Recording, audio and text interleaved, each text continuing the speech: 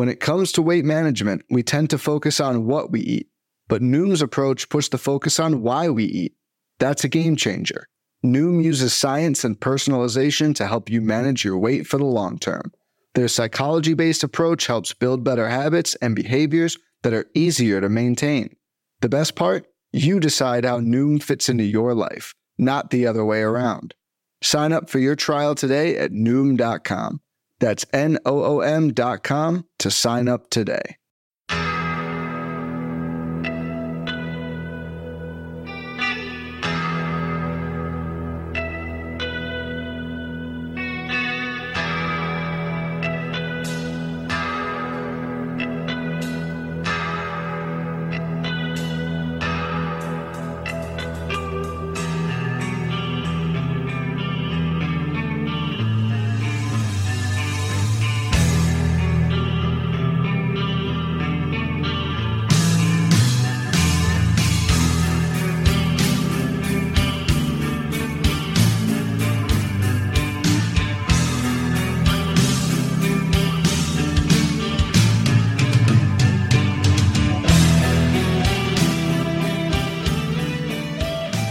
And welcome back, everybody, to another episode of Benched with Bubba, episode 602. Going to recap the week in FAAB as usual, talk some strategy, lessons learned, and much, much more because we can't stay on track on this show. No, we can't. You can find me on Twitter at BDintric and my guest, as usual, on a Monday or a Tuesday this season on Twitter at Mike_Kurland. Mike Kurland, how are we doing, my friend? Better now that I'm here with you, Bubba. Better now that I'm here with you. Because everything else is going to absolute crap. So why not enjoy the little things, like getting to complain about it with you behind the scenes and you having to deal with it. It's so much fun.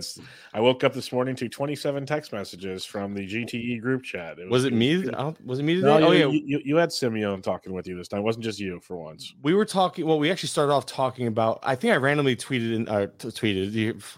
It's not even Twitter anymore. It doesn't matter. I think I randomly text you about make sure you draft a certain player later on, like where you should take them, because I know you're doing your first draft tonight. It's kind of exciting. Yeah, I'm looking forward to seeing the results and laughing at them, because there's gonna be so much that none of us agree with, but then there's gonna be some sharp people making some really sharp picks. Mm-hmm. And aren't you?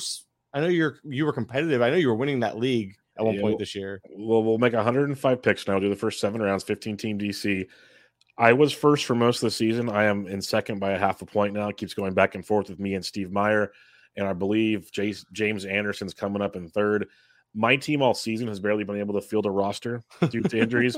This week I had 2 IL guys in my lineup. So it's gotten that bad. I'm literally just praying I can hang on to cash at this point, because I was dominant. I had a top 50 DC team at one point with this roster. It is 540 right now. In a matter of a month and a half. Yeah. It's just tell me about it. It's a war of attrition. And I can't even make FAAB moves. That's the worst part. I'm literally sitting there just okay, please God, just please anybody with the breath make it. I have Javier Assad pitching for me each week right now. I had a team that was starting Parker Meadows out of necessity at one point, hoping they'd get the call. Finally got the call when I don't need them. So, I get what you mean. I would start on some of these really early DCs from December, January that are, by the way, doing awful. I would just be starting guys like Jake Alou before he's getting called up, hoping that there's an injury that maybe he'll get in that bat this week.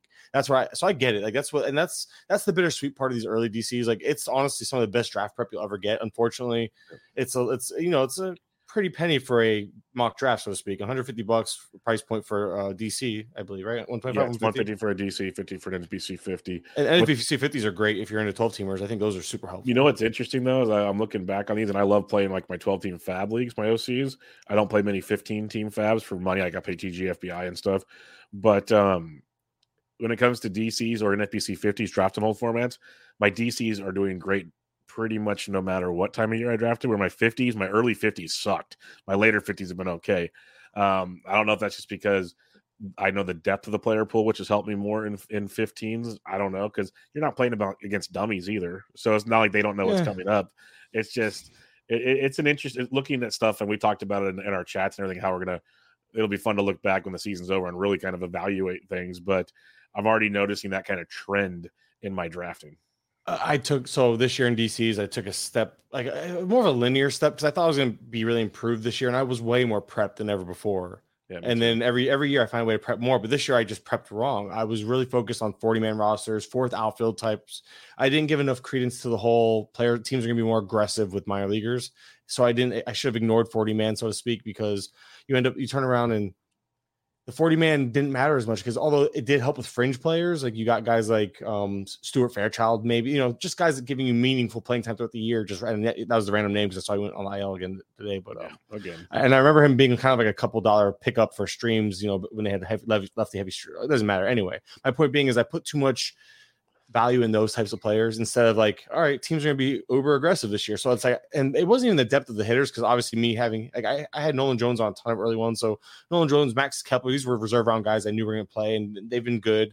So it's really been my pitching that's, I have a couple of Lorenzen guys like that, but it's like I have none of the Gavin Williams, I have none of the Bryce Millers. I just didn't put enough weight into and obviously I should have known it seems like the Mariners are going to be aggressive.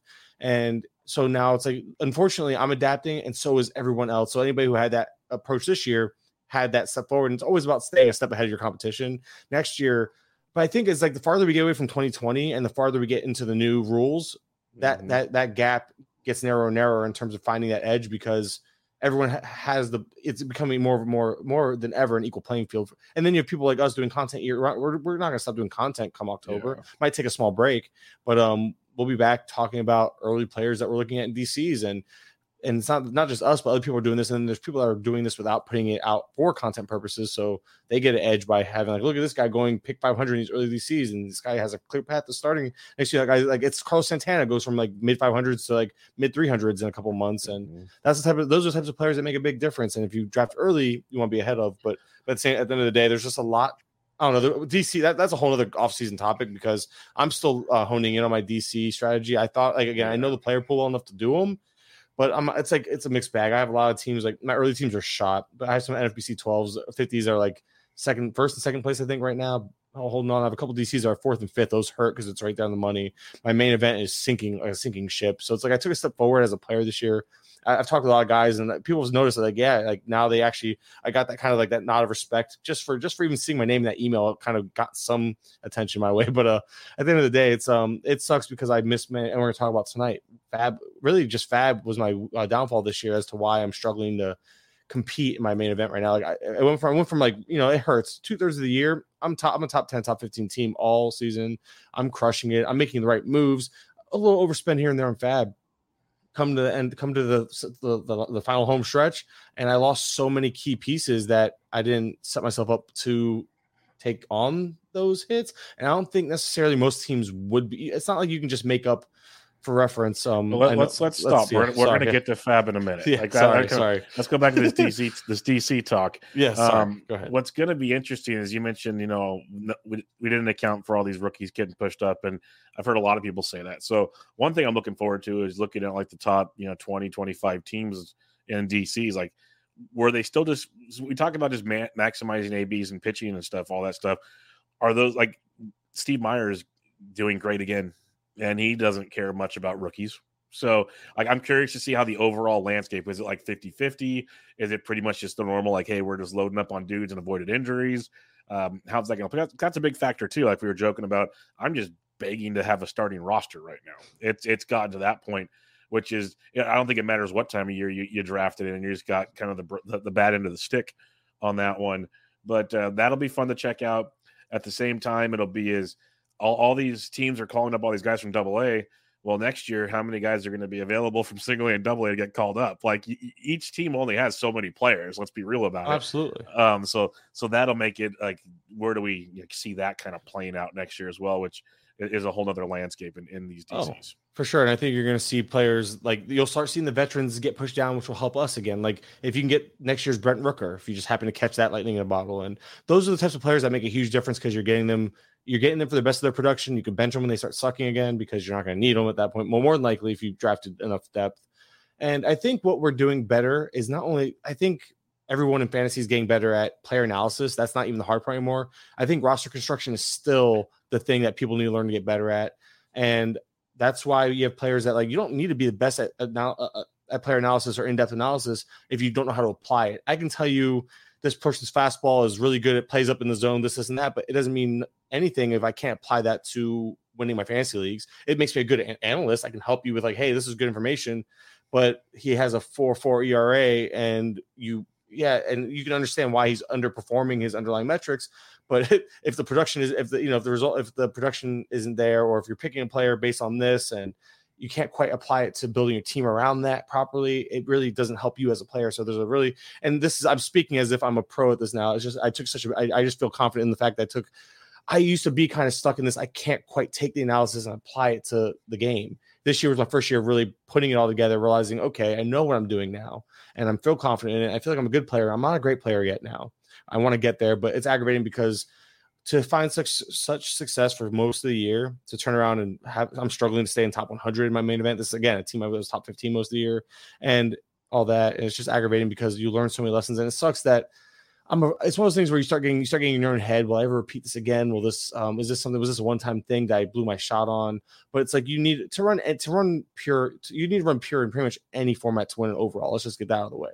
Winning your individual league, that takes skill in itself, but to win an overall takes a lot of luck as well. And although fantasy baseball has a lot less luck than most sports, it's mostly injury luck, not so much performance luck. That's what it is. Yeah, it's mostly injury luck. You need to avoid the freak injuries. You got to avoid the, I don't know, India's random plantar fasciitis, or the obliques, or the like. I can, or wait. Well, I'm just being biased now, but Josh Young's he took a liner off his glove in the field and broke his thumb. Yeah, the real fluky, like hit by a pitch injuries. Like Thairo Estrada gets hit by a pitch, now his whole season's derailed. Well, he gets hit by a pitch like every third at bat. It feels like. That's what I'm saying. Like it just derails him over and over again. So yeah, stuff like that, man. Injuries for sure. So like that's the stuff that you can't.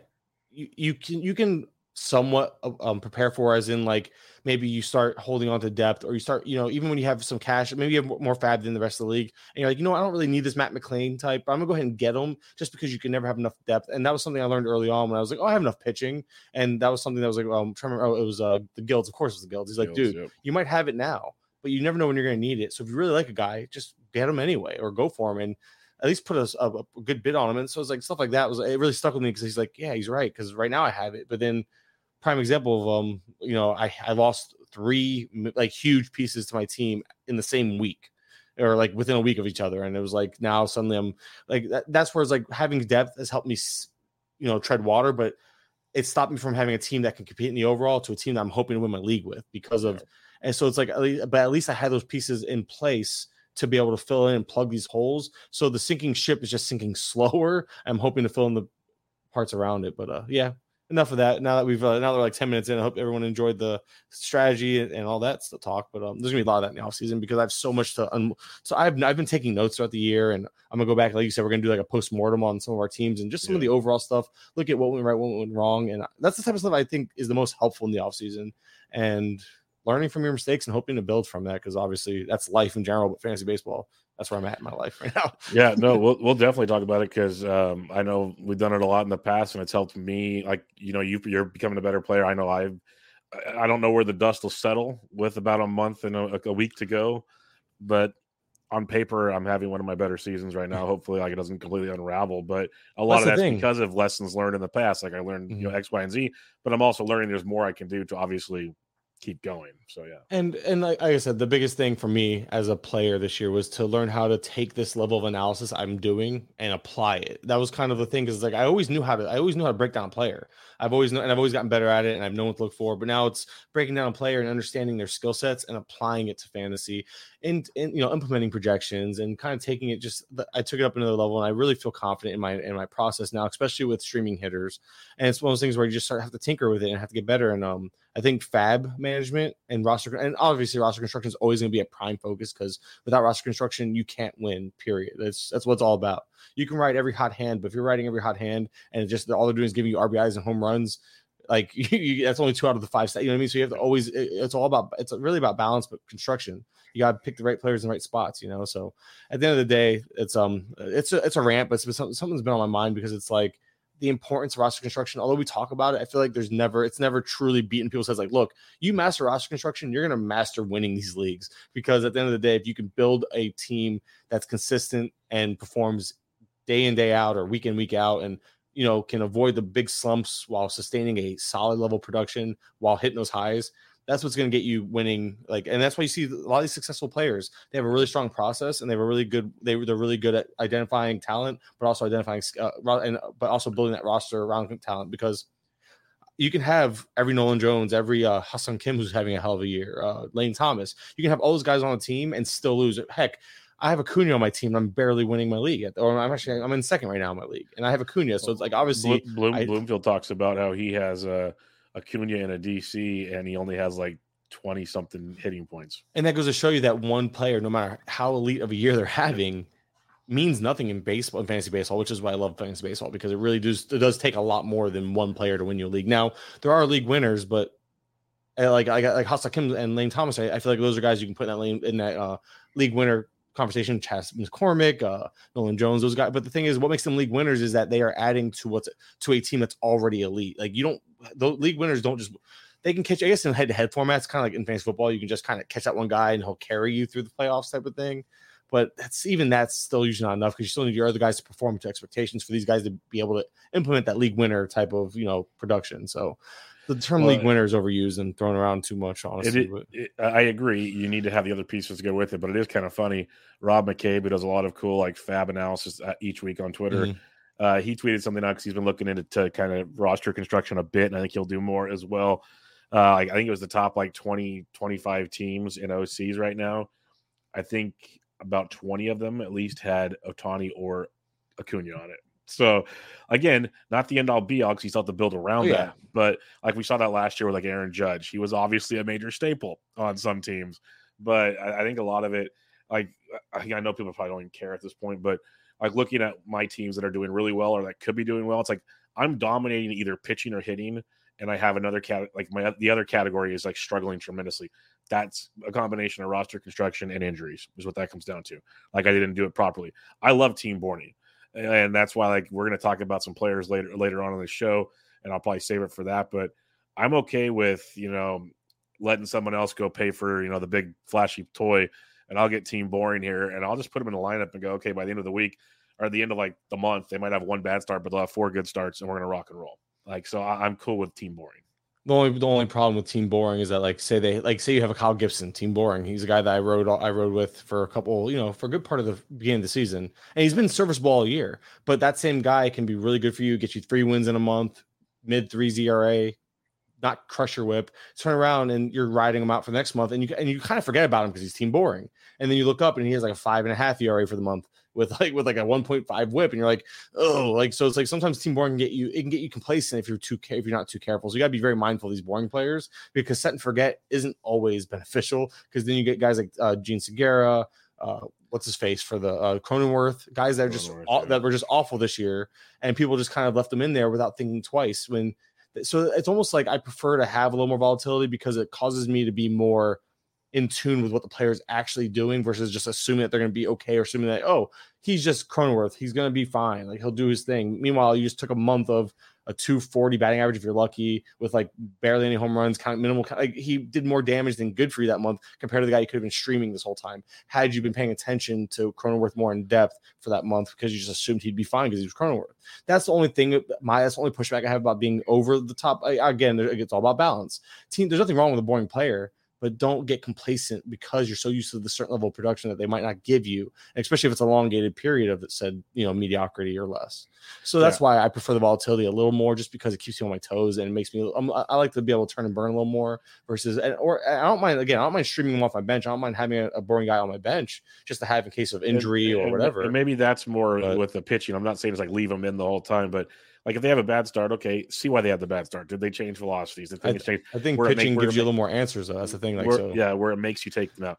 Hitting, you can still get on it. I do a lot of stuff, but people can probably annoy it. I talk about the DFS helps me a ton. I would say DFS is huge, because it's similar to what I do with the lineup mining. So I can see not just playing time situations, but hey, this guy's heating up. This guy's cooling down. Maybe he's getting platoon more, which is playing time. But you start to see things a little quicker than, you go look at a last 14 on Fangraphs and you're like, oh, crap, what just happened? But you might figure it out a week earlier type stuff. I don't do it every week, but I know I've been early on some of the hitters and pitchers I pick up just from seeing little things on DFS. So the little nuggets like that. DFS is huge, and DFS is very similar, especially on the hitter side, to, like I said, the content I do, which for GT and for the Athletic on occasion, which I haven't done in a while for them, which is whatever. Well, I'm not gonna lie, I skipped out on my last article because I was like, I missed it. I completely biffed the. It's the summer, kids are out of school. I didn't think about it anyway, so I biffed it, and at that point I was like, it's too late. So it was supposed to be my final article. I never got to it. Doesn't matter. I'm a failure. Whatever, call it what you want. But the GTA, I don't miss my deadlines, or if I do, I just do it. Like today, it was like a really long out. It was like recaps and lineup over the whole last 3-4 days. Like I just did a really big write up. It doesn't matter. I cover everything. I don't miss anything. And this year the Savant recaps were a big addition because now I don't miss pitching stuff. And this is the first year I'm over here in August going into September. Like I know everything about every pitcher. I can tell you what happened to Sandy Alcantara, how he found he addressed the mechanical flaw in the start against Boston, I believe it was. And then I think I texted to the group chat, like how ever since then he leaned on the changeup more, and he's been great. I haven't been able to do that in years past because I haven't had a good system in place with my content. So it was nice. It was nice to get a kind of a content flow, which helped me. Again, it's all about managing. I think that's helped me to gain my ADHD and like okay, this is you're good. You have a system now in terms of content, player approach, and like what you're doing. But going back to what you were saying, DFS is very similar to the lineup stuff because it just keeps your eyes on everything. You're not missing much. You're catching the platoons. You're catching the playing time. You're catching the performers. Guys like Michael Massey moving up the lineup. He's batting third lately. Stuff like that because you're trying to attack plate appearances as well as matchups in DFS. So it's the same concept. So if you're a DFS player, you should really be approaching your waiver wire weekly with that mindset of let me turn and burn, let me get these guys running hot / performing / playing well, and then you look at schedules, etc. We've talked about that process, and we'll talk about it again in the offseason because I think I can still improve that process as well. But I'm pretty pleased with my hitter, my side, the hitting side of things. It's still the pitching side. I'm with you. I feel good about identifying talent in the preseason. It's about making sure I address. I feel like I don't know what I do with the pitching. I gotta go back and look at my pitching because I think my pitching staff's so solid, and for them to just suck right now and not get me where I need to get. I don't know if it's just underperformance, fatigue, a little bit of both. Were they overperforming all year? Did I get a false sense of confidence in certain guys? So there's stuff like that. It's like I gotta readjust that. Maybe be a little more aggressive on the waiver wire with them because I just rested on the fact that I had what was a very solid pitching staff most of the first half, and I still think they are. It's just they're not playing up to expectations. So anyway, doesn't matter. Yeah, no, that's the ups and downs funds of this thing, and we still have 5 more weeks to grind it out here in FAAB. So you wanted to talk about some FAAB lessons learned. I don't know if you covered it all there or if you have more you wanted to get to. Always got more. Yeah. So what did you want to discuss on this one? Because I know I have some concepts in my mind. And one thing I'll say is Jenny Butler was on Vlad's pod last week, and she mentioned she's doing a weekly FAAB diary or journal on it. I think it's a very interesting idea to remind yourself why you did what you did. So you don't look back at the end of the season and go, why did I spend all this money? But you wrote down like, well, this is what my thought process was. Like maybe my process was wrong, but this was my thought process. So that's like a good way to kind of look at it too. Well, see, I feel like that would be more helpful with pitchers than with hitters because with me, it's always the same. It's a very strict process with hitters, and it hasn't failed me. Like I've overspent this year, and that's part of the lesson learned here is I tend to, when I get really hyped up about a hitter, I tend to overvalue them compared to the. But then again, I look at my league, and I was always like, my league itself wasn't very aggressive on some of these hitter streamers. But then, like what I spent on them was like average, especially when Waxman does his review.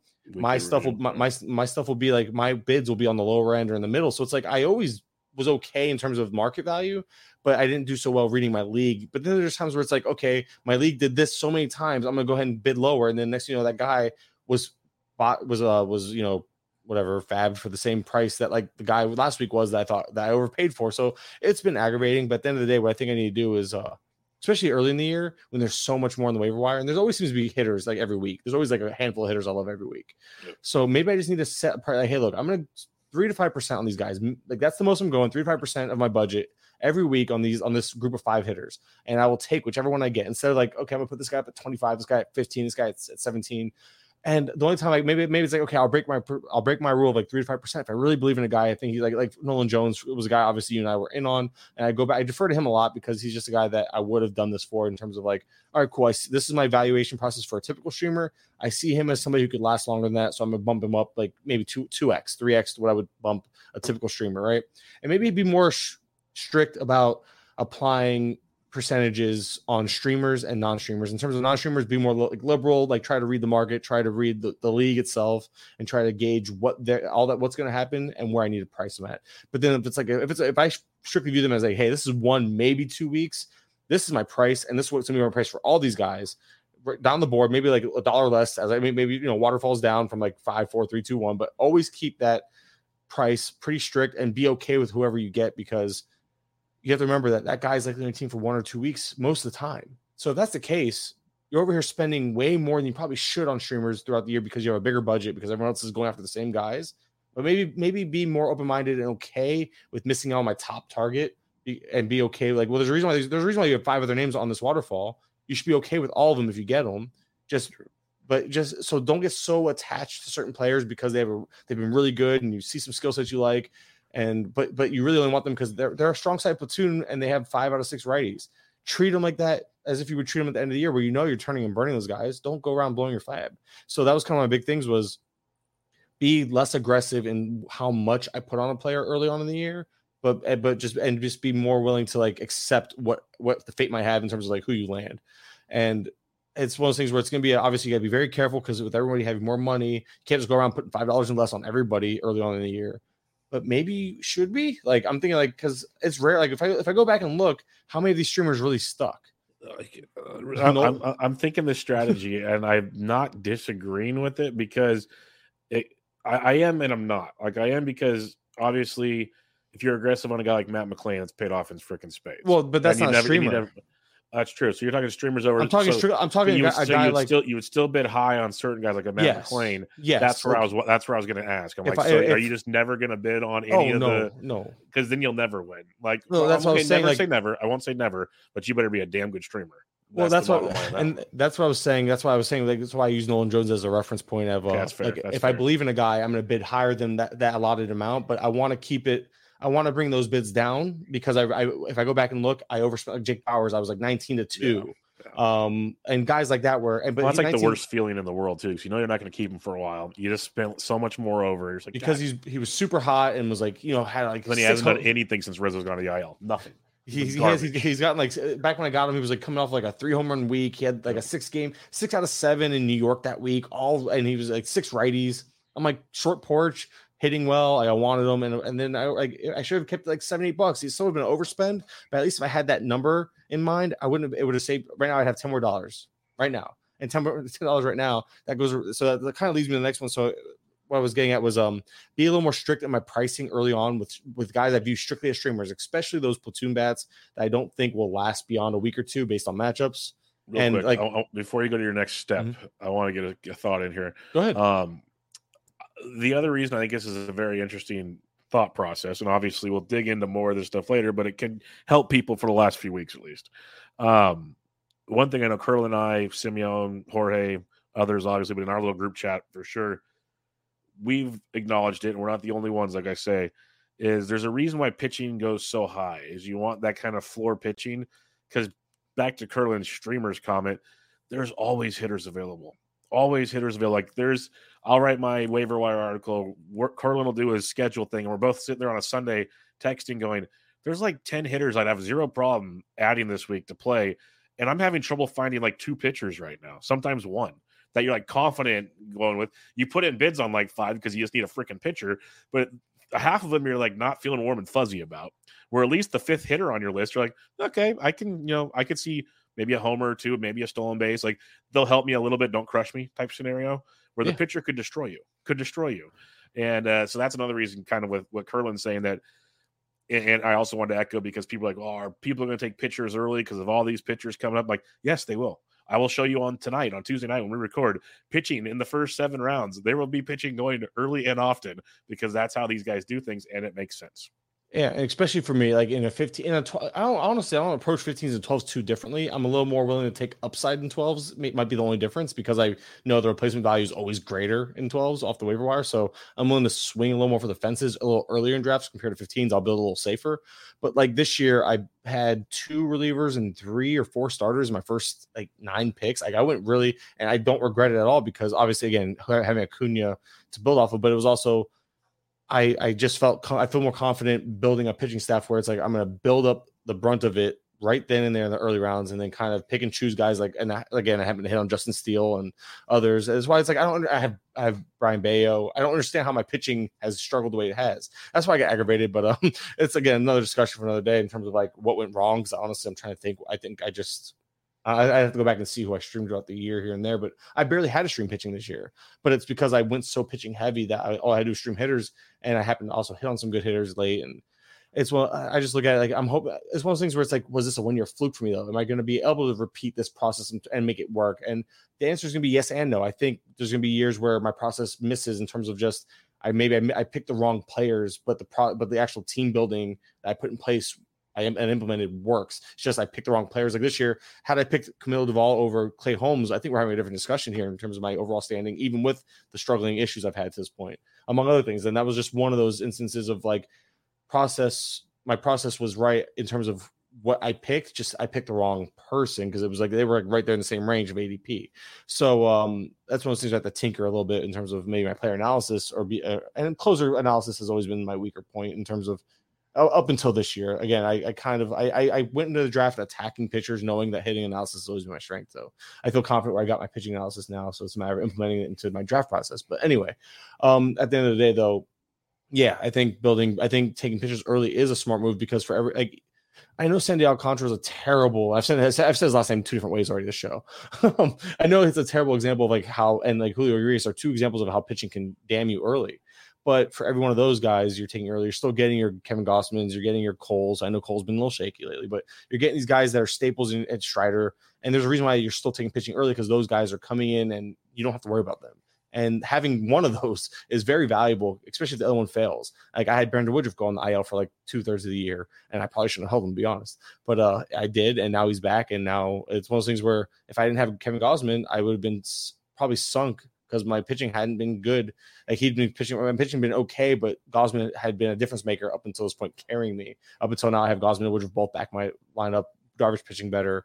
So it's one of those things where having a pitching heavy approach helped with those injuries. Whereas when hitters get injured again, this could be a fluky year with prospect hitters and all that, but there's always something. I feel like there's always a streamable hitter on the bench on the waiver wire to add to fill in those holes when a hitter gets injured compared to the type of pitcher you're getting off the waiver wire to fill in those holes if you get an injury. So that's why I'd rather build depth early in pitching to help counteract those injuries. Almost everyone's going to get a pitcher injury. It's just the way it works. Like you're getting at least 1 a year. It doesn't matter. Yeah. Maybe 2.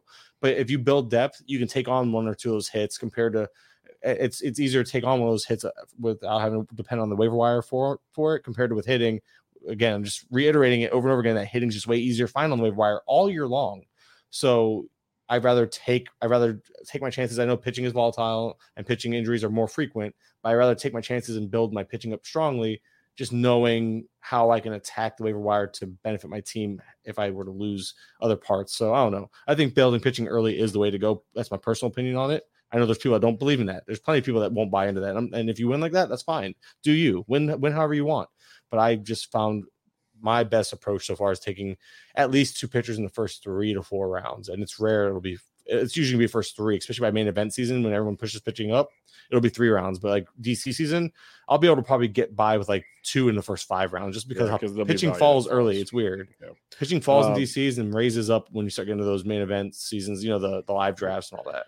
A couple things what Kurland's saying there though is a lot of that sounds like roster construction, which he mentioned early in the show that it comes back to, and B, that's more 15 teams than 12s. Yeah, sorry. So, yeah, I'll be. I just want to. Like you said main events. So I just want to let people know, like 12s, which I play in a lot. I was still very comfortable with waiting until almost round 4 or 5. You look at the Guilds, who's extremely successful in 12s.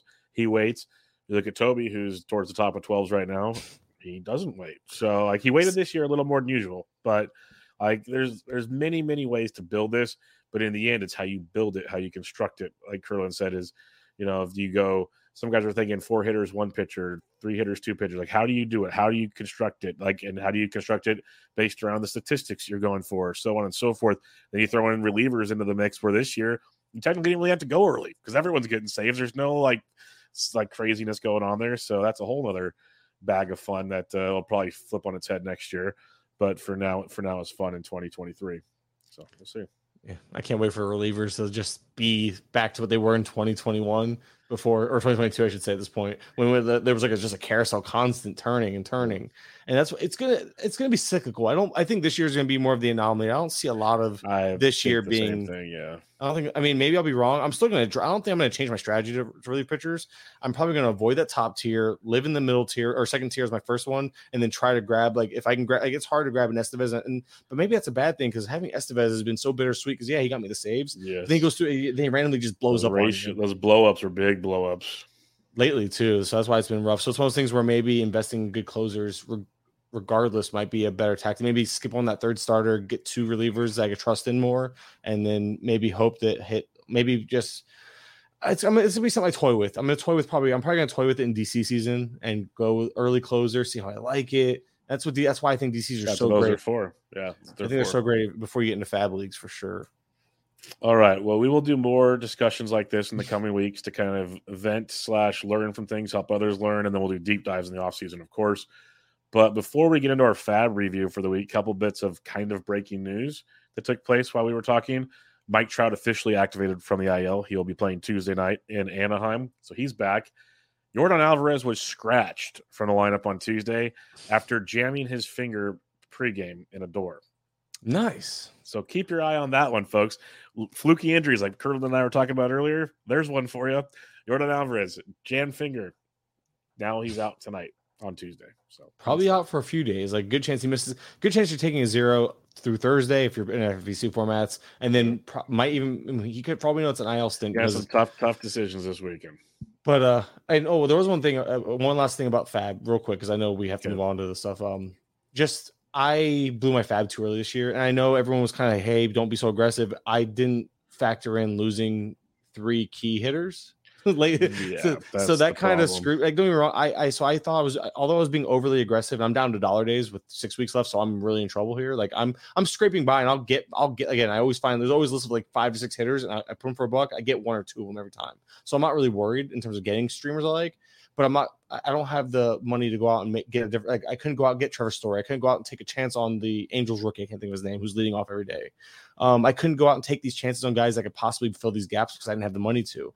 And that's where I learned that I need to save more money for the end of the year. And I thought, I was a little more. I guess maybe I was a little more confident. I didn't. I don't have like Naylor isn't known to get over. Like he gets dinged up, but he's never really injured.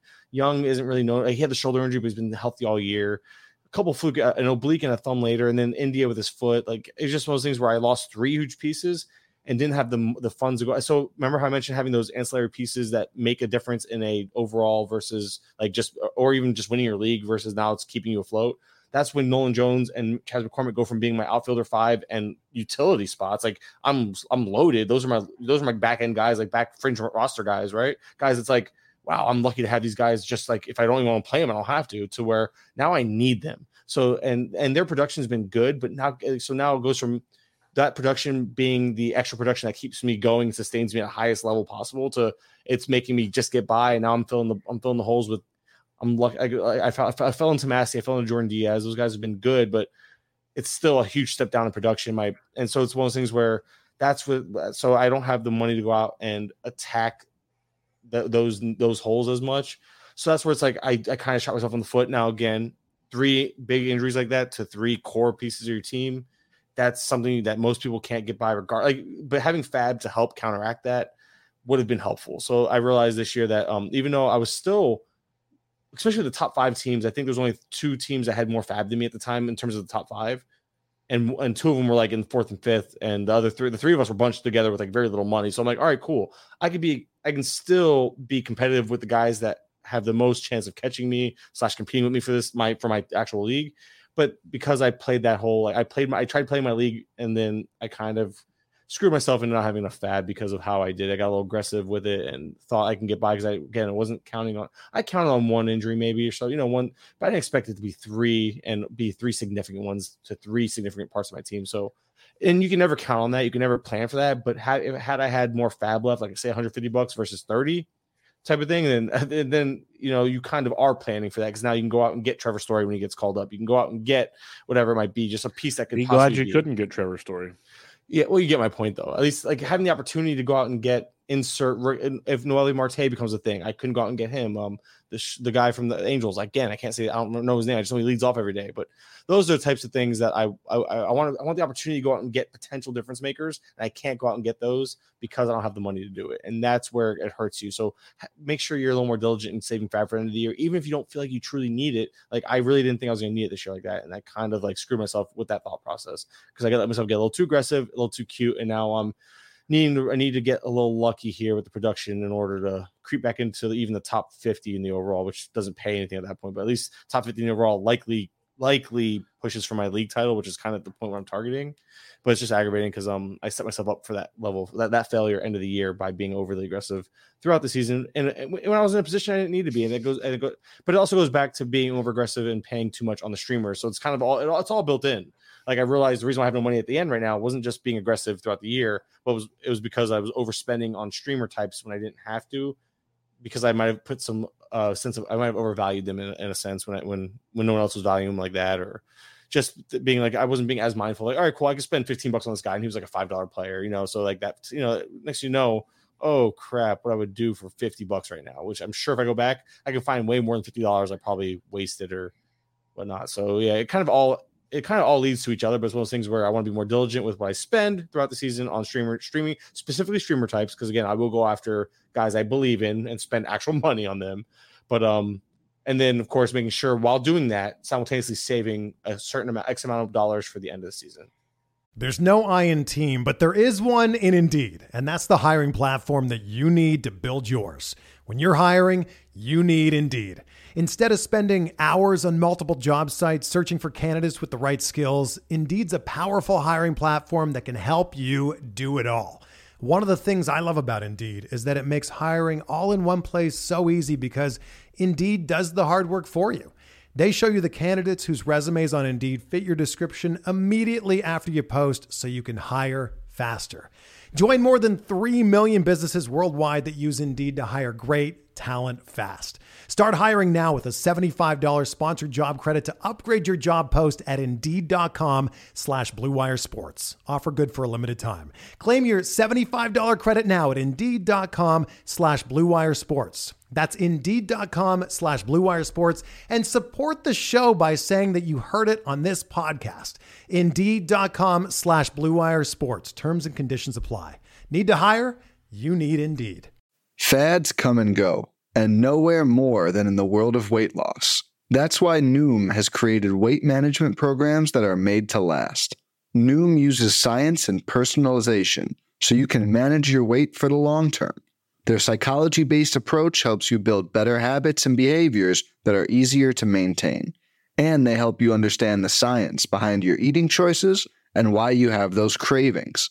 Noom's personalized courses are easy to follow and will help grow your confidence with tools you can put into practice on day one. The best part? You decide how Noom fits into your life, not the other way around.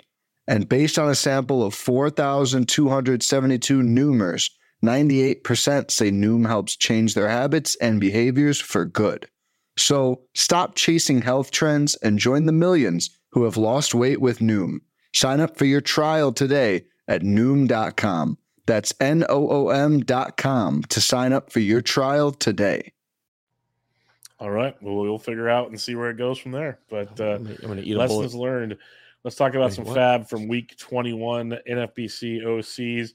The most added player, and I was actually impressed people picked up on this, picked up in 103 leagues, as high as $65, as low as $1. I guess if you're riding an 8-game hitting streak, people will see it. He snapped it on Sunday, but over his last 9 games, Stone Garrett hitting .438 with 5 doubles, 2 homers, 11 RBIs. He's been outstanding. He's a guy that I know we've noticed in the past, more of a platoon guy against lefties, sitting versus righties. The Nats are playing him every day, and he is producing in a big way. So I even wrote him up in an article over the weekend that he's getting to the 12-team viability, which obviously this shows in OCs. Definitely 15-team viable. What's your thoughts on Stone Garrett? Like I don't get me wrong, he's a streamer. You're streaming him right now. I feel like we've seen this before from him. He's gotten hot in the past. That's why there's always intrigue. Like, oh, there's a path to playing time. We saw him do this with the D-backs. I believe it was last year. D-backs. I think it was Diamondbacks. Yep. So we've seen him get hot for stretches. And I'm not saying this is anything less, or I think this is all that is, but it doesn't matter because, again, 6 weeks left or whatever it is, 5 weeks left. You ride the hot hand until it's not hot anymore. The playing time is there. I believe he's hit towards the middle lineup now even. Yep, moved to like 5th and 6th, yeah. So you're getting the play appearances, you're getting the hot, and he has the tools. It's not like Stone Garrett doesn't have tools to actually succeed in that. Like with an everyday role, it's a matter of just being consistent. I don't think you're going to get consistency out of him, but it doesn't matter what you're going to get out of him rest of the season, or it doesn't matter what you're going to get out of him in terms of like just ride it out while it's happening. So I understand it, totally get the ad, and I do like them because I always like betting on tools when you're betting on a streamer, and that's what you're getting. You're getting the fact that you're getting playing time, you're getting the tools, and you're getting production right now. So ride it for sure. The Stone Garrett. I gotta say his name because otherwise people yell at us. You gotta say Stone Garrett. Stone Garrett. I'm with you on that one. Let's talk the next player, Noelvi Marte. This is why it's fun this time of year. 2 months ago, every prospect would have been added in every league. Not anymore. Noelvi Marte added in 96 leagues, as high as $212, as low as $1. People still have $212 apparently. I hate those people. But Noelvi Marte, he's played 2 games. He has a double and a stolen base over those 2 games. In the minors, hit 279 with 11 homers, 18 stolen bases. Pretty productive there. He's supposed to play pretty much every day with the IL spot. I believe it was Newman that went on the IL for Cincinnati. So Noelvi, I picked up Noelvi in a couple leagues. I didn't go crazy, of course, but in leagues I needed a potential, a little bit of power and speed. I was interested, especially Great American Small Park.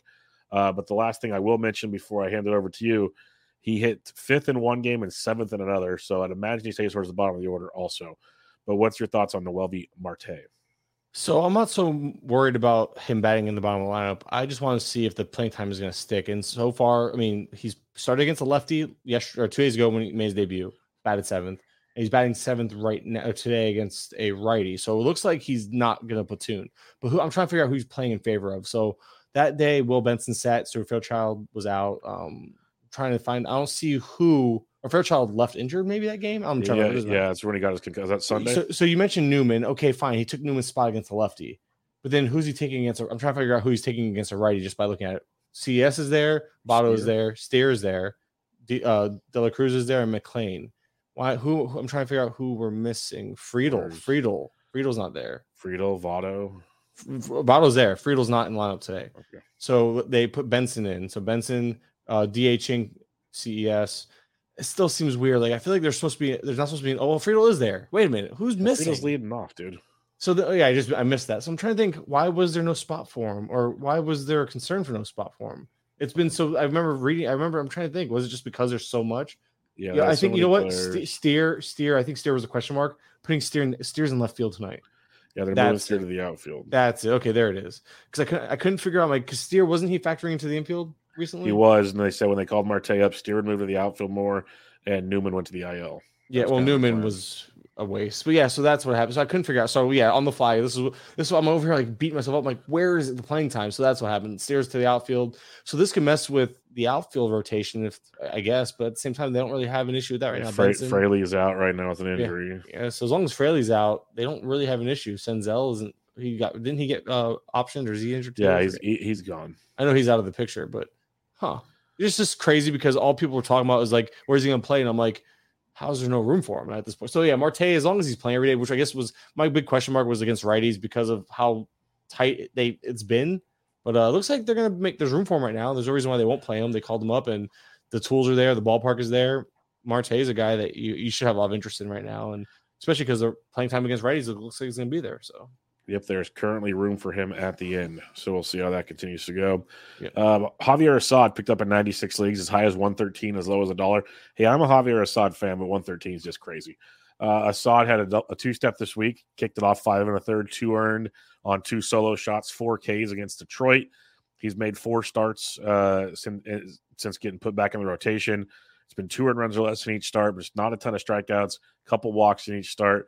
It's kind of a smoke and mirrors guy that's getting the job done right now. But what's your thoughts on Assad? Because he was very popular due to his 2-step. Yeah, that's pretty much what it is. I'm looking like there's nothing here that makes me feel like this is going to work out long term for him. So Assad is limiting barrels if you want to be like optimistic about something. But other than that, the hard hit rate's 40%. It's like, all right, whatever. K-minus walk rate is 6.7. That's 6, the number 6.7. Like, that's awful. You want it to be at least in the teens. And even then, that wouldn't be great unless it's in the 20s. The 2.86 ERA over those 4 starts, and you mentioned it, he's kind of getting by with over those 4 starts, 3 of which have been at least 5 innings. So he's getting the innings, but 2.86 ERA looks great on paper. Then you're looking at the 5.4 FIP, the 4.91 xFIP, and then the Sierra was 5.29. Just to give you an idea, that's pretty much suggesting that Assad is closer to a high 4s to mid 5s pitcher in terms of ratios. And the fact that he's walked half as many players as he struck out at this point through 22 innings. Yeah, kiss your clovers, rub your lucky rabbit's foot, whatever it is with Assad, because I don't think it's going to last long. But while it's here, you ride with it. But yeah, I think it's all this is a 2-step streamer, and then he's back on your waiver wire, because Assad is. I wouldn't be holding on. Like, there's no way he's sustained. It's gonna be when it blows up. It's gonna be one of those 2 to 3 innings, 8 earned run type of deals. Yeah, it's because this has Graham Ashcraft vibes to me. Paul Blackburn. This is one of the boring pitchers I was kind of hinting at earlier. Picked up in 87 leagues, as high as $31, as low as $1. The Assad people should have been spending on Blackburn if you could. Blackburn threw on Monday night. He has 2-step this week, 6 innings, 2 earned, 6 Ks. What I love about him, over his last 6 starts, it's been 2 earned runs or less from 5 out of 6, 5 Ks or more in 5 out of 6. He has a 2.25 ERA, 3.73 xFIP, and 36 Ks and 36 innings pitched. He's been very effective, very effective. If he can go deeper into the season, there is the occasional blow up, but overall he's been pretty darn effective, especially in deeper formats. So what's your thoughts on Paul Blackburn? Again, he's 2-step this week, which made him popular, but he's been a guy in deeper leagues I've used a few times this year. He's like a better version of Kyle Gibson, Paul Blackburn. It's like, only because I only say that because I feel like he has that similar like ratio aspect. Like, he's closer to a 4, and he has a 4.22 Sierra, which goes right in hand with that 4 ERA, 4.05 xFIP. Yeah, the FIP is 3.54, but I would trust 3 out of 4 of those numbers. And Sierra being one of the better indicators, if not the best, I believe. But yeah, he's Paul Blackburn, great ballpark, terrible for wins. Although he has 2 wins in his last 5 starts, so good for him. But at the end of the day, I mean, a 9.9 swing strike rate when league averages, I think, around 12-ish, 11-ish. He is getting some chases, good for him. But I really do think it's just a little more strikeout upside than Gibson, I guess, even though the swing strike rate might suggest otherwise. And the ratios have been better, but I think that's home ballpark induced, which if I look at the splits, I can tell you right now how much better his home and away splits are. Yeah, his ERA, just looking at the ERA and the WOBA, all that, like the home park obviously doesn't favor. So at the end of the day, I think Paul Blackburn is serviceable, definitely worth streaming in a 2-step. And if you take advantage of the home starts, go for it, because he's okay. He's okay. Like, there's nothing special about him, but he's not going to kill you. He's a boring guy that belongs probably at the back end of most rotations, especially in 15s and 12s. He's a little fringier, just because I don't buy the strikeouts being much of a help rest of the season. So the ratios are okay, but then there's not a lot of win upside. So what is he really offering you in 12s that's going to help you? So I understand streaming for the 2 starts because you're getting you're taking the quantity at that point. But outside of a 2-start week in 12s, I have a hard time holding on to Blackburn unless you want to stream off your bench type of thing. But in 15s, he's definitely a guy you want to have right now for sure. Yeah, I just like his strikeout upside. A lot of these streamer guys these days aren't the best. Like we just talked about Assad and stuff. Yeah, it's pretty rough in those streets. Mason Wynn added in 85 leagues as high as 146, as low as $1. I wasn't really in on Mason Wynn, given his minor league numbers: 288, 18 homers, 17 steals is great. He's picked up 3 hits in his first 4 games for a 214 average, but nothing else. Near 29% K rate. Like, you listen to the prospect guys, he's more of a better baseball player than fantasy player is kind of what you hear out there. So I wasn't really in on Mason Wynn. Were you interested in Mason Wynn? I couldn't afford him if I wanted to anyway. But in terms of playing time, he has it right now. He started 4 straight. I don't know if he's in the lineup tonight, but I would assume he is. And I'm sure he is. It doesn't really matter, honestly. So 4 straight, 5 straight, including tonight. And it's appealing because, 18 home runs and 17 stolen bases on the very lowest of levels tells you that he's not a 0 for power and that he will steal bases. And he's 17 for 19, so he's very efficient on the base pass, at least he was this year in AAA. So Wynn has that power speed, and I understand that I don't have access to his minor league numbers. I'm sure we could actually these days with StatCast and AAA, I'm sure we can get it, but just one of those guys where it's like we have to wait and see. I don't know if the power is going to necessarily play up as much as it did in the minors, but why did it play up in the minors if it's not really there is kind of my next question. I would like to talk to somebody who's actually seen more of his minor league stuff. Like, why did Mason Wynn's power play up to 18 home runs over a season without pulling the ball a whole lot? I mean, the 39.6% pull rate in AAA. He does elevate the ball well. The ground ball rate's below 40%, so maybe just elevating the ball well. But if you're elevating the ball well and you're not pulling it a ton, the power has to be more legitimate than not, right? In order for it to carry to be home runs, unless where do they play in a hitter friendly? I don't know much about the AAA system here. That's why most AAA it's in Memphis, and Memphis is nice and warm, and the ball will fly. So maybe that helped carry it, unfortunately, and that's what maybe that plays into why the power is more fluky than factual for evaluators. But at the end of the day, I'm okay with it. I'm not a huge fan. I didn't go out. I would, even if I had the money, I wouldn't have gone crazy after him just because of how they've treated prospects and their players all year in St. Louis. So, but right now the playing time is there. There is an intriguing skill set. If you need speed, Wynn is a guy that you probably should go after, especially considering again playing time and the skill set, at least being a stolen base guy. But it's still not a guy I'm overly excited about. Batting ninth in that order and not doing much so far. Small sample, obviously, but yeah.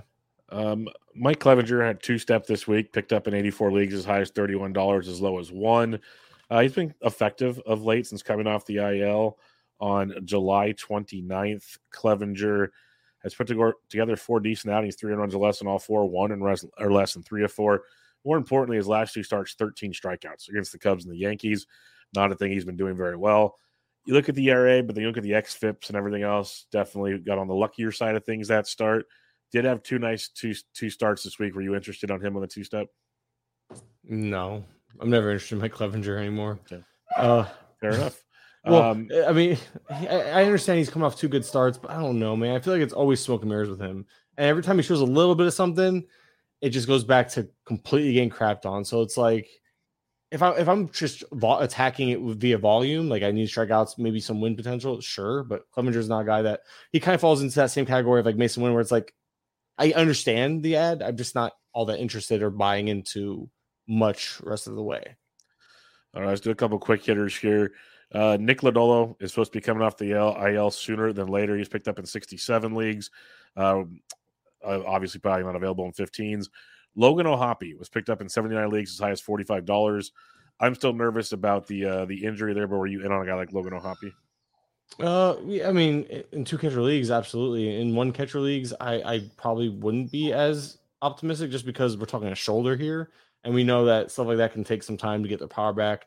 Since he's come back, let's see, he's been back 2 games. He's 0 for 9, of course. Yep. So it doesn't really help. I'm trying to see, like, I was just curious, like maybe he had a couple, like, maybe he had 3 hits and 2 of them were extra base hits. All right, cool. That suggests there's some power. So maybe you're monitoring him. Like I said, 1 catcher leagues, not a must add right now. I mean, I'd probably try to go out and get him in 1 catcher leagues just because we saw what he could be or what he was doing prior to the injury, which was also a very small sample, but at least a lot of promise there. And I do like that they're putting him right back. I believe it was like 5th or 6th in the lineup. So he's pretty much batting like towards the middle of that lineup, which the lineup itself on paper isn't bad at all.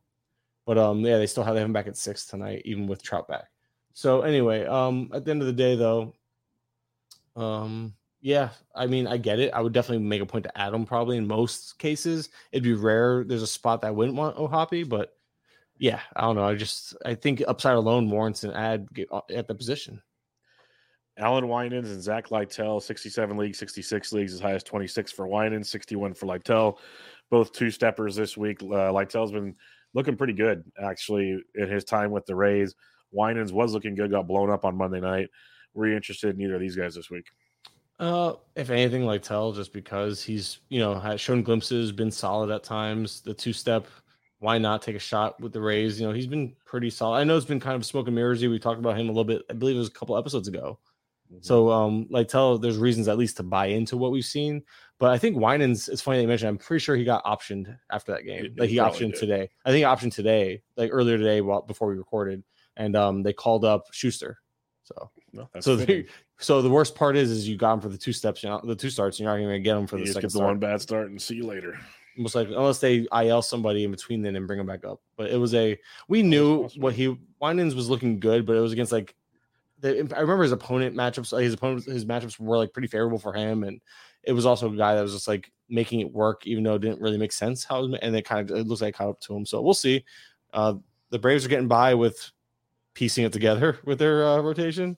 So last guy I'm going to ask you about here, Nolan Chanel, got called up by the Angels, basically playing college ball about a month and a half ago. Added in 53 leagues, as high as 75, as low as $1. He has 1 hit in each game so far. Got a slap hittery approach, though. So I don't know how well the power will translate. Plays pretty much every day, though, for the Angels. He's led off all 3 games, which is pretty impressive. So what was your take on a guy like Chanel this week? I would have gladly gone after him if I had the money to, just because why not? They're playing. Not only are they calling him up, there's like no minor league data. You can go to college data, but how helpful is that when it comes to the transition from college to, hey, I'm playing the pros a month later or whatever? But you see what I really like about an approach like his is that he walks when he strikes out. So right then and there, there's a good plate approach. There's a good recognition of the zone and the plate, and that could help him. That could help right there. A transition be a little easier for him. You mentioned it.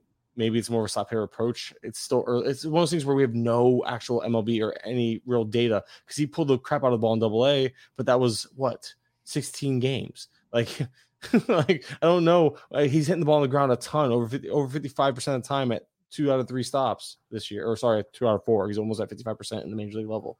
So he's the pull heavy approach on AA hasn't quite transitioned yet. Hitting a ton on the ground.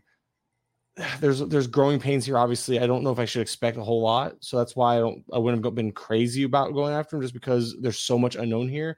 But on the very basic level of walking more than striking out at every stop, like again, very small sample, but even doesn't matter where he's been, even at the major league level so far, walking twice as much as striking out, that means something to me. So I think there's reasons for optimism, but I just don't know if we should be expecting a whole lot of fantasy juice this year. I think it's one of those things where we're getting a little look at him. He'll adapt, and next year he'll probably be up pretty early or break camp with the team because they're being uber aggressive with their prospects last few years. But rest of the season, I'm not overly optimistic, but it's worth taking a shot on in deeper formats. Not sure he's 12-team relevant just yet, more than a bench bat just to see where it goes. Yeah, I'm kind of with you on that one. All right, none of the other moves were too super relevant, or actually guys we talked about in recent weeks, so they've been continuing to get picked up. But let's talk about some listener questions here. Dave Petroziello, this is a long thread you guys kept going with. If you have a team that's totally wins unlucky, imagine you guys have seen some of my rants, and with 6 weeks left, there are still points to gain in saves, and you have 4 viable closers, Hader, Kimbrel, Alzolay, and Santos. Do you just say screw it and go 5-4 relievers starting pitching, or vice versa? Think I'm doing that. What was your guys' verdict when that was all said and done?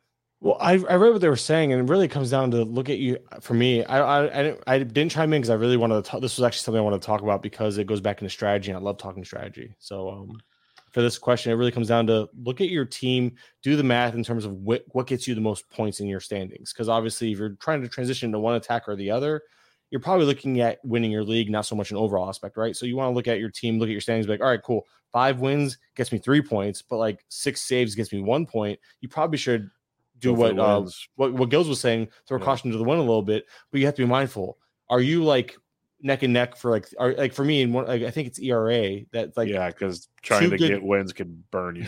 2 good starts probably gets me 3 to 4 points in my ERA right now compared to. So it's like it's a real fine line of which way to go with it.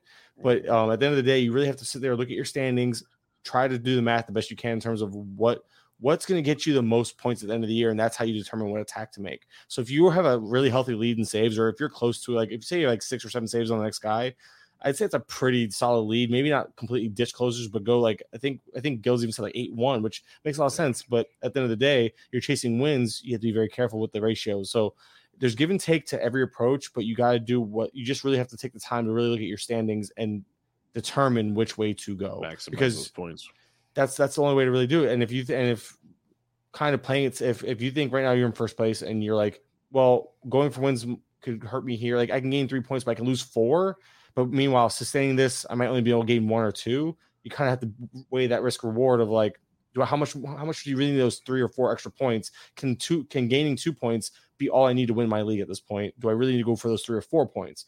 And the answer might be yes. So then that's what you go for, because do you really want to play for second, or do you want to play to win? I'd rather play for second. I'd rather play to win and risk missing the money than settling for second, unless we're like a week out or 2 weeks out. Then I'm like, all right, cool, I'll play for second. I get it. But you're talking 6 weeks. You can still make a lot of moves. You can still make a lot of movement in standings. Yep. So, but yeah, at the end of the day, I don't think it's as simple as picking one side or the other without doing the homework on your own standings first. For sure. I hope that was helpful. Yeah, it was. It makes a ton of sense to me, as I've been doing every week on the big leagues. I'm trying to keep moving on. MKB Fantasy Baseball is kind of a two-parter here. First off, what are you guys doing with Hunter Green, hold or fold? I've talked about this on a few shows, like the Welsh and I talked about it on Monday and a few others. I mentioned with Green, it's my philosophy has always been the same as A, probably wouldn't have started him right off the IL. That's just a no-go to begin with. B, you don't start him in Great American. You start him on the road. His upcoming starts, he's at Arizona and at San Francisco. Rock and roll. Pitch Hunter Green. When he goes back to Great American, probably put him on your bench. That's where I stand. I don't know what your thoughts are on Hunter Green. That's where I've been on him most. That's the same. Yeah, I think we talked about these guys. Like, unfortunately, Hunter Green has so much talent, and it's such a small sample. It's not fair to say that these are his splits, but it's pretty glaring for the career. I mean, this year's so small, so it's really hard to just take the small sample. This year, it's like almost the ERA is like double on the road at home right now. But you look at his career so far, again, still small sample. 86 innings at home, 115 away, a 5.50 ERA with 60 more points of WOBA against compared to a 3.82 ERA on the road and a 3.06 WOBA at home. And those, again, very basic stats. And right there tells you there's a huge home road split for him right now, just because that ballpark is so stupid. And you look at everything else, like in terms of like FIP, XFIP, all that, they all kind of back the numbers on the road and at home. The WHIP is a 20-point difference. The BABIP is actually the same, which is really funny. So it's like it's wild, the difference on home and road plays for him. So I'm not saying it's going to be, because I think Great American Small Park has turned into Coors, or it's actually turned into a better than Coors. Yeah. So you got to be very mindful with your pitchers there. Even a guy like Hunter Green, and something, just a fun fact I noticed today in the Savant write-up was his slider was different in this first start back. It was like 2.5 miles per hour slower, which can help. Maybe it'll help because it'll create a greater difference in the velocities. But I feel like that's more helpful with changeups and fastballs, unless the fastball and the slider tunnel well and all that. But anyway, the reason why that matters is because with that lesser velocity, it looks like it's by design because he's getting more movement on it. So maybe he's toying with that slider. Maybe it was just a one start thing, just keeping an eye on it, because I know we always like the slider and fastball combo can play up for him very well. But maybe he's trying to make it get a little more movement on it, a little less velocity. Will it tunnel as well? A lot of questions we don't know the answers to, and it could have just been a one start anomaly for all we know. So we'll see. Because I mean, this whole time he was off, was he working on the slider? Is it better? For the first example of that of whatever happened, I don't know can't say it was a slider necessarily, but whoever he did that start probably doesn't want to repeat that, right? So we'll see what happens. But just something I just caught when I was looking at the Savant recaps, like, the slider looks different. And and that can make or break. We saw it work for John Gray when I think he did the opposite, where he increased the velocity, dropped some of the movement on it, and was more effective for a little bit. So, and pitchers tinker all year long. So I'm not saying it's a for sure like set in stone like move or change. Well, it makes you wonder. Is he tinkering because of his injury? Like, what's he tinkering for right now? Or did he have time to tinker with it? That's kind of my what took place there. Maybe it was better in practice and it just didn't translate to the game. Who knows? Yeah. Very true. The second part of MKB Fantasy Baseball's question, Paxton or Hunter Green rest of season. Since the All-Star break, Paxton's made 7 starts, gave up 6 earned last night in Houston, but he's allowed 21 earned runs over 34 and a third innings. It's a 5.5 ERA with a 4.3 xFIP and 33 Ks and 34 and a third. That was one thing he was doing well, was striking out a bunch of guys. He's not even a K per 9 since the All-Star break. So definitely coming back to earth, which you honestly kind of would have expected after missing that much time on injury. You couldn't imagine him doing that the entire season. But would you rather go Hunter Green or James Paxton the rest of the way? I'm taking Hunter Green. I'll even start him at home over maybe a bold strategy, Cotton. Maybe I'm pushing my luck there, but because I haven't believed in James Paxton all year. It kind of burned me initially, but it looks like it's coming back to being at least a little right, because I didn't pay up for him or nothing. But at the end of the day, I'm just going to go Green. I think I broke down Green. I can get into Paxton, but I feel like we know what he is. I know the velocity's been up this year, blah, blah, blah. But I trust Hunter Green to be better. I mean, if I was drafting today, I'm drafting Hunter Green over Paxton 10 times out of 10. So I'm kind of treating it like I would on draft day. Like I know I kind of could throw ranks out the window, so to speak, but I want the better pitcher. I guess at the end of the day, I want the better player. I want the better player that even if I have to spot start him rest of the season, I want to be able to spot start Hunter Green because I'm already not going to. I'm not treating Paxton as a must start either. These guys are both in that streamer category. Although Hunter Green, I do trust if I had to just plug and play one of them, I'm plug and playing Hunter Green. But either way, I'm treating both these guys. I'm playing matchups the rest of the way with these guys, and I want Hunter Green for his matchups. I'm going to take the rest of the way over Paxton. All right, last question we have here is from our good buddy Britton Allen. Sup, y'all? The Dodgers put JD Martinez on the IL finally. Any interest in Michael Busch, who was called up? Busch is hitting 323 in the minors, 24 homers, 3 stolen bases. People like wanting him up so bad. In his limited time with the Dodgers earlier this year and 51 plate appearances, hit 200 with no homers and a steal. Britton says, any interest in Michael Busch, or is it Ryan Noda time since he's back? Allen has been on Noda from the get-go. I love Noda. I put him back in my lineups this week in my draft and holds. But any interest in Michael Busch? I want to say yes because the skills have always been super flashy, like in the minors, and I feel like they don't. He's so right now, he's platooning. Period. End of discussion. He is platooning. Right, that's happening. So you have a guy who's going to platoon with Michael Busch. So right there, he's limited in playing time. I'm sure Noda might probably platoon as well. Noda's not even in tonight against a righty, but maybe it's just a rest day at this point. But at the end of the day, I would probably take Noda ahead of Busch just because we haven't seen Busch succeed at the major league level. We haven't seen the team give him an opportunity to play regularly, regardless of a spot being open for him. And Busch has nothing left to prove in the minors, but there's a reason why the Dodgers aren't giving him run at the big league level. And I know he's not the great defensively, so the DH spot being open does help, but he's not a good fielder. So will that, when Mookie needs a day off or when Max Muncy needs to play, gets DH, are they going to put Busch in the field or are they going to let Busch play 4 out of 5 righties? So it's like taking away already limited playing time and making it more limited. So that's why at the end of the day, I think Noda's the play here between the two. But I'm always intrigued because Busch's numbers are always so gaudy. Like in the minors, but he never gets any real shot. But it makes you wonder if they really wanted him, wouldn't they have called him up earlier? Like that's where I'm like, because you kind of said it all with the Dodgers, the way their playing time plays out. If they wanted to give him regular run, they could have done this a long time ago. Is my point. Yeah. So that's where it's just struggling. Like I just wouldn't break the bank because what I would try to say, like Noda.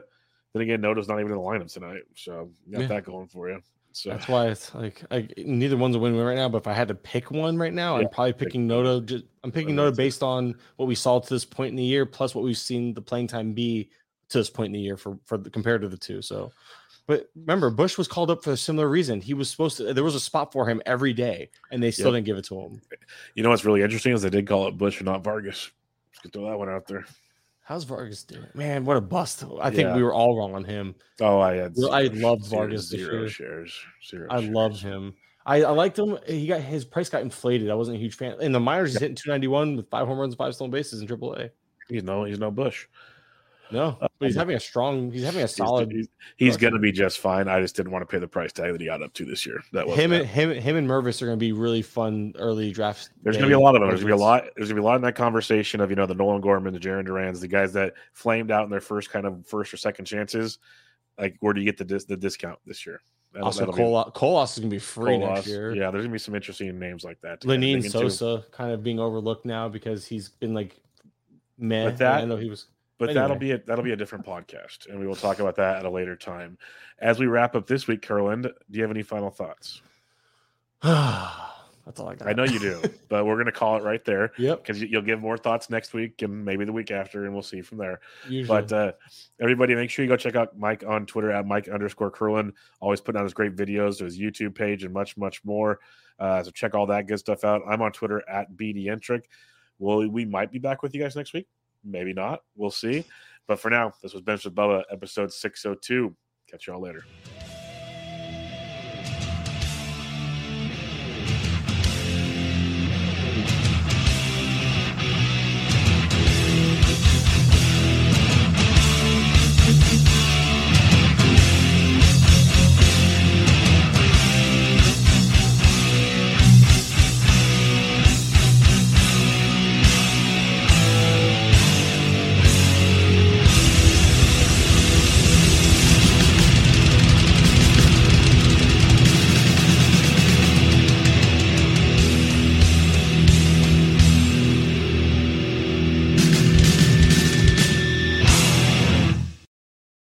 Looking for a fun way to win up to 25 times your money this football season? Test your skills on Prize Picks, the most exciting way to play daily fantasy sports. Just select 2 or more players, pick more or less on their projection for a wide variety of statistics, and place your entry.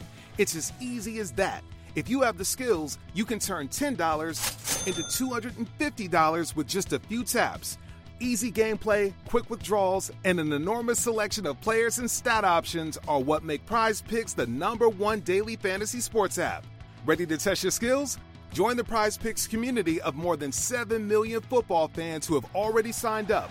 Right now, Prize Picks will match your first deposit up to $100. Just visit prizepicks.com/get100 and use code GET100. That's code GET100 at prizepicks.com/get100 for a first deposit match up to $100. Prize Picks, daily fantasy sports made easy.